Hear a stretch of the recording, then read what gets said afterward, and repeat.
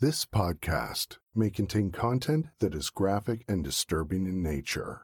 Listener discretion is advised. A school shooting was in progress and the students barricaded themselves in their classroom. Then they heard a knock on the door, saying it was the police. Was it the police or the shooter? This is Apple for the Teacher, a true crime podcast. I'm your host, Anna Thomas.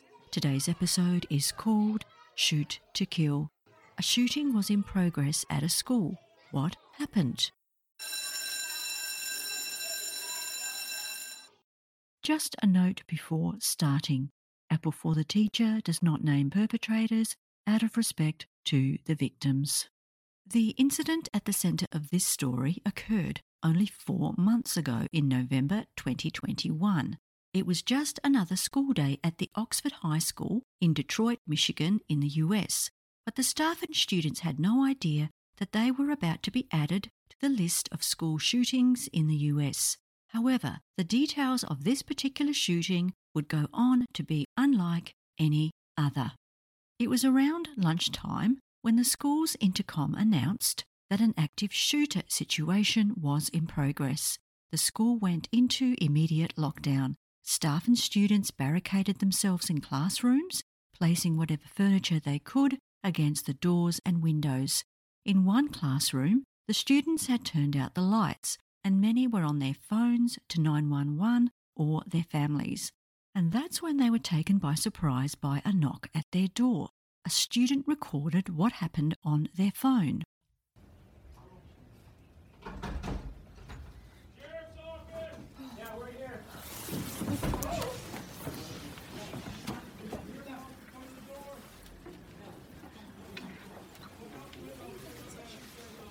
Yeah, we're here.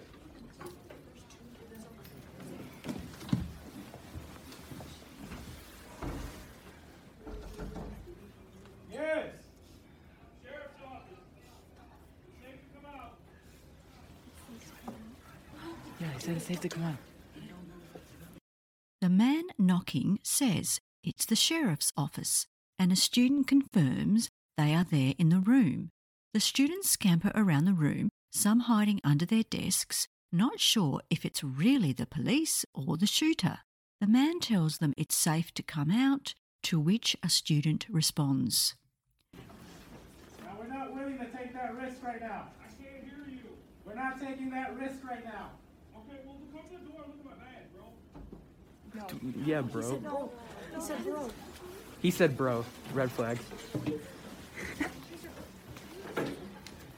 The student repeats that they're not willing to take the risk of coming out, to which the officer replies, "Okay, then come to the door and look at my badge, bro." One student says, "He said bro, red flags." They feel that an officer would not use the word bro and believe that it's really the shooter, and here's what happens next. Go.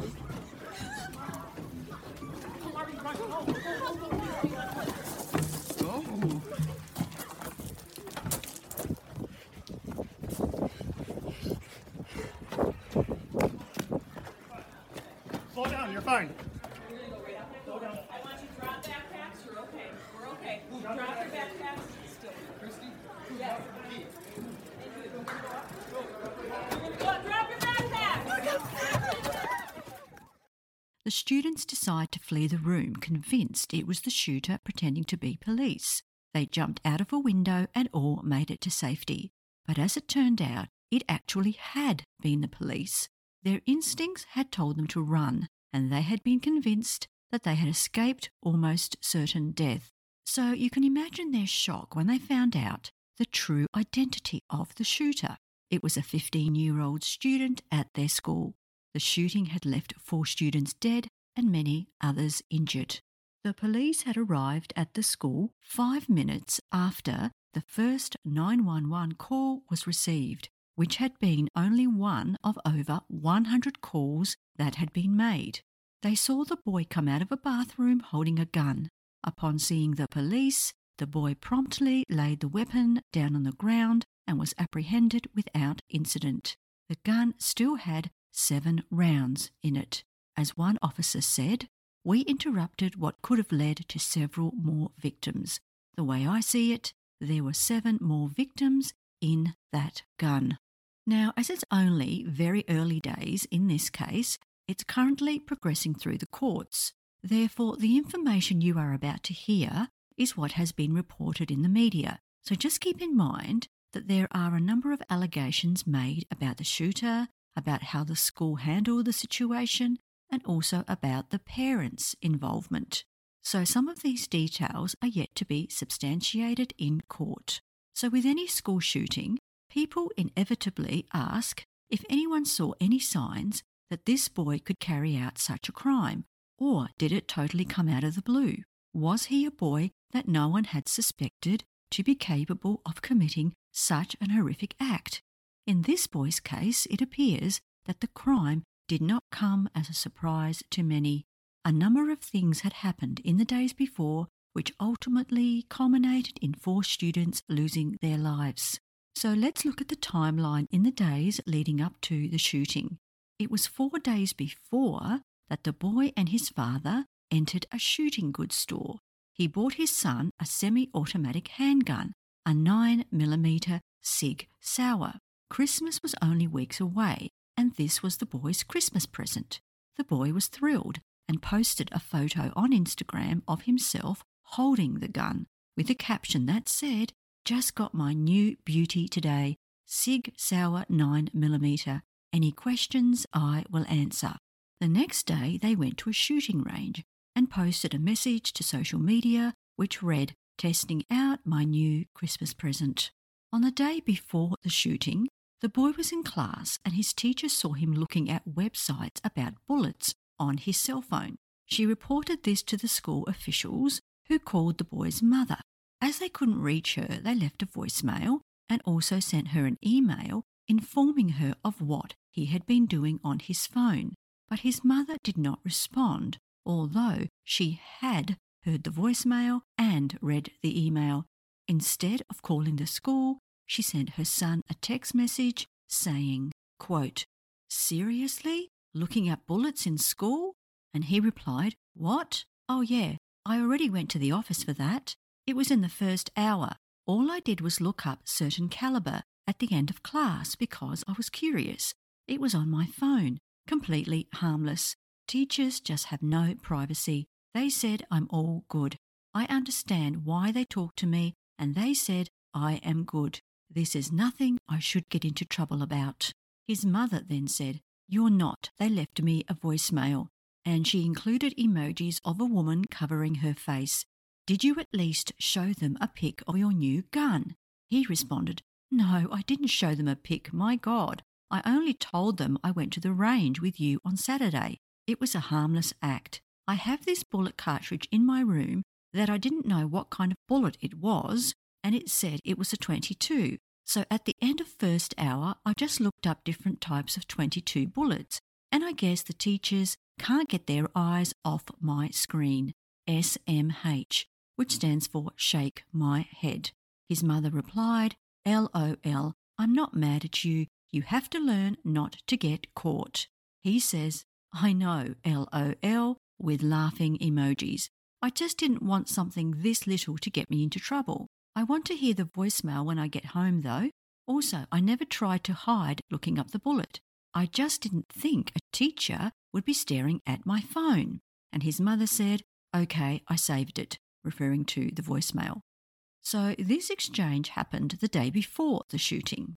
Now we come to the day of the shooting, and the boy had attended his classes as normal, but it was in one of these classes that the teacher found he had done a violent drawing on a maths worksheet. It showed a handgun with a person who had been shot with lots of blood and also a laughing emoji. There were words which read, "The thoughts won't stop. Help me. My life is useless.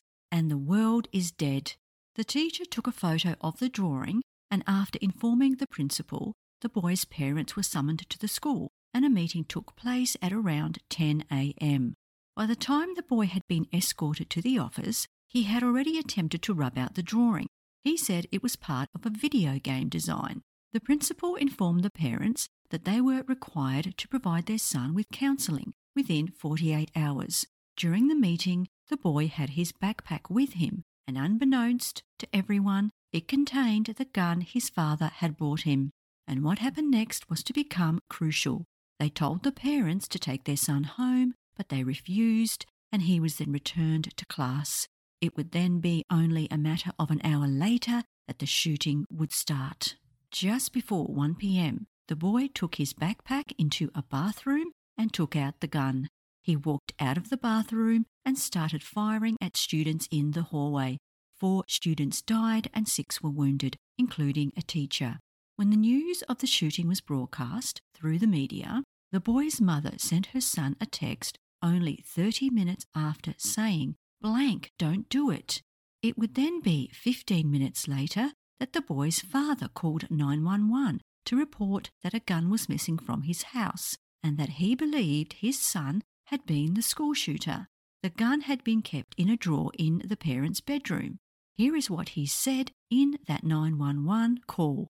"I'm at my house. There's an active shooter situation going on at the high school. My son's at the high school. I have a missing gun at my house. I need an officer to come to my house right away, please." The dispatcher says, "Okay, I'm not going to be able to send anybody to your house right now because they're on the active shooter situation. I understand that. There's a million cops there. I have a missing gun and my son is at the school, and we had a meeting with the counsellor this morning because of something he wrote on a math paper. And I was in town and I saw a whole bunch of cops go somewhere, and then someone told me that there was an active shooter, and then I raced home. And I think my son took the gun. I just know it. My son's name is blank." The boy was ultimately charged as an adult with first-degree murder, assault with intent to murder, possession of a firearm during the commission of a felony, and also with the charge of terrorism causing death. This charge of terrorism came as a surprise to many, and it appears that this was the first time that such a charge had been filed in relation to a shooting incident on school grounds. It came as the result of a law enacted in Michigan after the 9/11 attacks 20 years earlier. The law defines a terroristic act as one intended to intimidate or coerce a civilian population, which in this case was the Oxford High School community. The prosecutor in the case had the following to say about this terrorism charge. "This is why we have this law. It's for this type of case. This is not just a murder case. It's going to terrorize a generation of these kids who were in the school. The impact is on thousands of people." After the charges were read, the boy's lawyer requested he be moved to a juvenile facility where he could continue his schooling, and also because it would be better for his mental well-being. He stated the boy should not be considered a threat to other youth in prison. But the prosecutors argued this request was absurd, as he had already demonstrated that he was a threat to children by murdering 4 of them in a premeditated plan. Thankfully, the request was rejected. The police investigation after the shooting revealed how the parents had purchased the gun for their son and that they hadn't properly secured the weapon. They were both subsequently charged with 4 counts of involuntary manslaughter as a result of their son's actions. Such charges against the parents were said to have been very rare. It wasn't common for parents to be held accountable for the actions of their children. They were alleged to have neglected or failed to recognise the warning signs about their son's possible mental distress. So here is how this conclusion was drawn. The boy had previously told his parents that he had been hearing voices and that he thought their house was haunted. Here are some texts he had sent his mother. In this first text, he is at home alone and texts the following. "Can you get home now? There's someone in the house, I think. Someone walked into the bathroom and flushed the toilet and left the light on, and I thought it was you. But when I came out, there was no one home. There's no one in the house, though. Dude, my door just slammed. Maybe it's just my paranoia, but when are you going to get home?" His mother doesn't respond, and then later he sends these messages. Okay, the house is now haunted. Some weird shit just happened and I'm scared. I got some videos and a picture of the demon. It is throwing bowls. I'm not joking, it effed up the kitchen.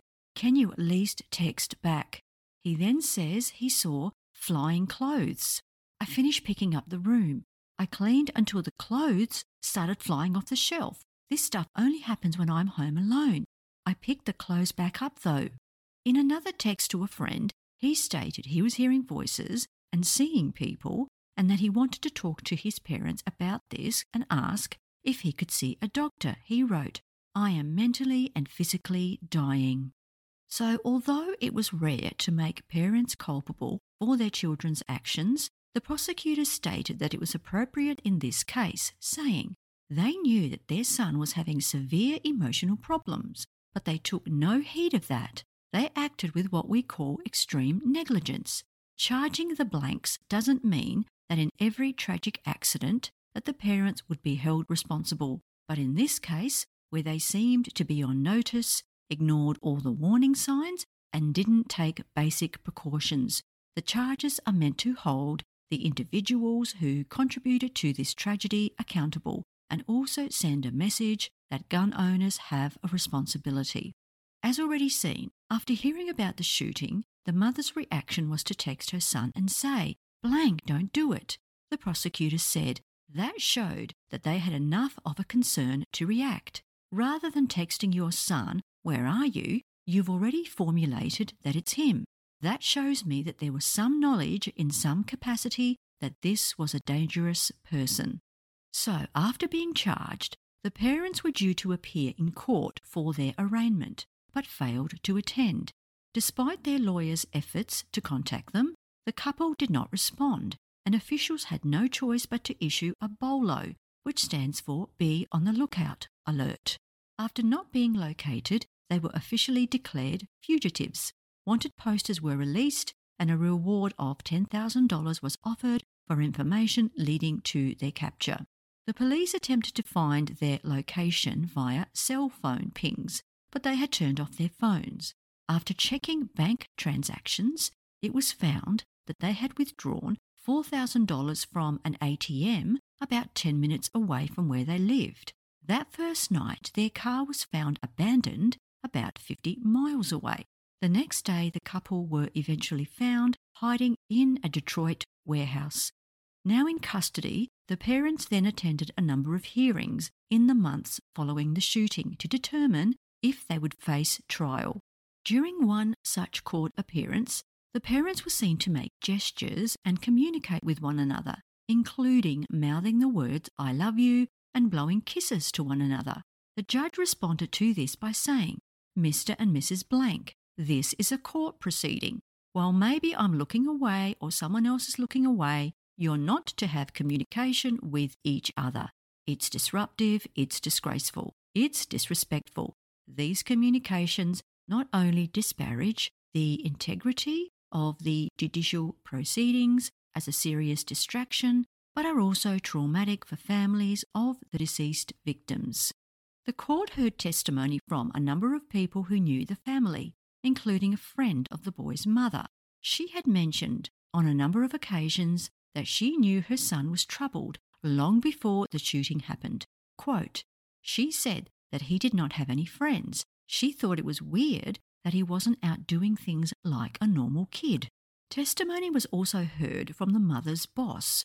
Before coming to work on the day of the shooting, she had sent her boss a message saying, quote, "I have to go to my kid's school. Counselor just called and this is what I'm dealing with." And what she referred to here was her son's drawing, which the school had emailed her. She sent the photo to her boss. The parents then had the meeting with the school, and afterwards she went to work. Her boss recalled, "I recall asking her how things were, how she was doing, and she had said that her son needed to get some counselling, and she felt like she was failing or failed him. The boss urged her to take her son out of school that day. I said it would be nice for her to take him out for a day, go see a movie, go to lunch, do something with him. She should have brought him home. I thought this child needed to be around family." After hearing about the shooting, his mother went home and shortly after sent her boss a message which said, The gun is gone and so are the bullets. Oh my God, he's going to kill himself. I need a lawyer. At substation with police. Blank did it. Sometime later, she sent another text which said, I need my job. Please don't judge me for what my son did. And the boss's reaction to this was, I was surprised by that text. I was surprised she was worried about her job at the time. I thought she'd be more worried about what was going on. She thought she could possibly come back to work in a few days, maybe for half a day to get things off her mind. And we said, no, you're on leave. Don't worry about coming into work. We'll talk in a couple of weeks. Another person who provided testimony was a lady who owned a horse boarding farm. The boy's family owned 2 horses which were boarded at the farm. On the day of the shooting, the boy's mother had scheduled a riding lesson at the farm after school and had planned for her son to come along as well. She said to the trainer in a message before attending the lesson, quote, he can't be left alone. Due to the shooting, they obviously didn't attend the lesson, but she did send the trainer a photo on her phone of the drawing the boy had made at school and told her about the meeting at the school. The trainer recalled being very alarmed. I was alarmed. I thought that was not normal. All of the violence all over the page. The trainer then received a message later in the day from a friend who told her about the shooting at the school, and her response was, my thought is that it was blank. I know they own guns and go out shooting, and that math test with everything written on it made me think it was him. The mother also sent the trainer a Facebook message only about an hour after the shooting which read, I need to sell my horses, stat. While the cases against the boy and his parents were progressing through the courts, the families of the victims filed a lawsuit against the school, seeking to have school officials held accountable for the shooting.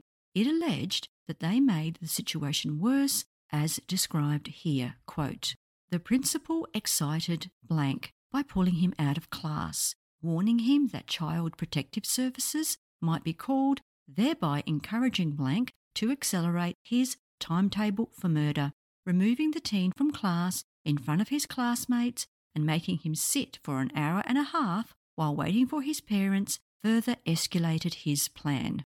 The lawsuit claimed that the school only threatened to involve Child Protective Services but should have followed through. They felt that there had been enough incidents to warrant this action. As well as looking at guns in class and the drawing he had done, there were other incidents involving the boy that had occurred prior to the shooting. About 3 weeks earlier, he had brought a jar to school which had a bird's head inside in yellow liquid. He showed it to a number of the students who informed school staff. They issued a statement to parents that the incident was nothing to worry about. Quote, please know that we have reviewed every concern shared with us and investigated all information provided. We want our parents and students to know that there has been no threat to our building nor our students. Now, as if this wasn't disturbing enough, the school then had to deal with a deer's head being found in the school grounds. Given the bird's head that the boy had brought in previously, it was assumed that he was also responsible for the deer's head. Also, on the day before the shooting, he had posted a message on Twitter which read, now I have become death, the destroyer of worlds. See you tomorrow, Oxford.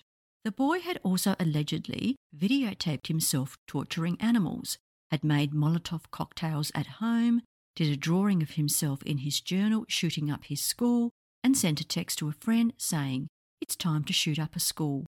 He was also said to have brought bullets to school and shown the other students. So the lawsuit alleged that the school had not properly dealt with the boy, allowing alarming behaviour to ultimately end in the shooting.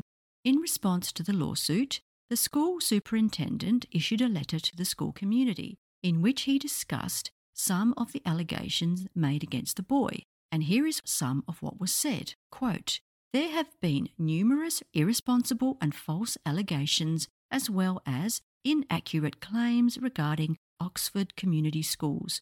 Additionally, we have received several inquiries related to the events leading up to the tragic incident on November 30. we feel it is important to clarify the details we can address at this time. The Deer Head incident was investigated by law enforcement and was in no way related to the perpetrator of the November 30 incident. Social media posts students shared after this event were also investigated and shared with law enforcement. They were also in no way related to the perpetrator of the November 30 incident. The head of a bird was found in a jar in a student restroom at the high school. It was brought to the attention of and investigated by law enforcement. In addition to school personnel reviewing video footage over 2 days and the interviewing of several students, law enforcement investigated the Birdhead incident before November 30 and determined that there was no threat to the high school. They were unable to determine when or how the jar was delivered. No threat or other content accompanied the strange act.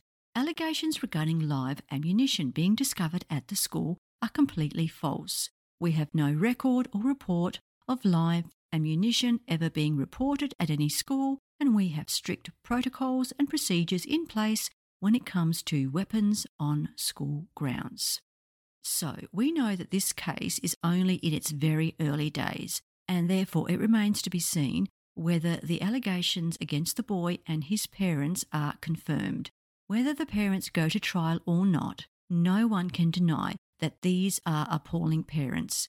In all of the cases I have covered of kids who have gone astray, I have never heard of such a case as this one, with parents who were just so blatantly irresponsible, people who clearly should never have had children. So stay tuned to find out what happens in this story. And now I have an update for you. So since I recorded this episode, I've been able to find further information, and it's now been confirmed that the parents will stand trial for the deaths of the 4 victims. Here is what the judge said. After hearing extensive testimony, as well as evidence, and reviewing and viewing extensive exhibits, the court finds that the deaths of the 4 victims could have been avoided if blank, referring to the parents, exercised ordinary care and diligence in the care of their son. And I'd also like to pay respects to the 4 students. They were Hannah St. Juliana, Tate Meyer, Justin Schilling, and Madison Baldwin. Now, at this early stage in the case, there really isn't much information about these students. I guess the parents are just keeping out of the media as they have their own court case, which is pending as well. So that's the latest information. And now let's preview the next episode. It's called The Picnic. The students went on a school picnic. What happened? And to end this episode, I will leave you with this quote. The sign of great parenting is not the child's behaviour. The sign of truly great parenting is the parent's behaviour. Bye for now, and remember to be a good apple.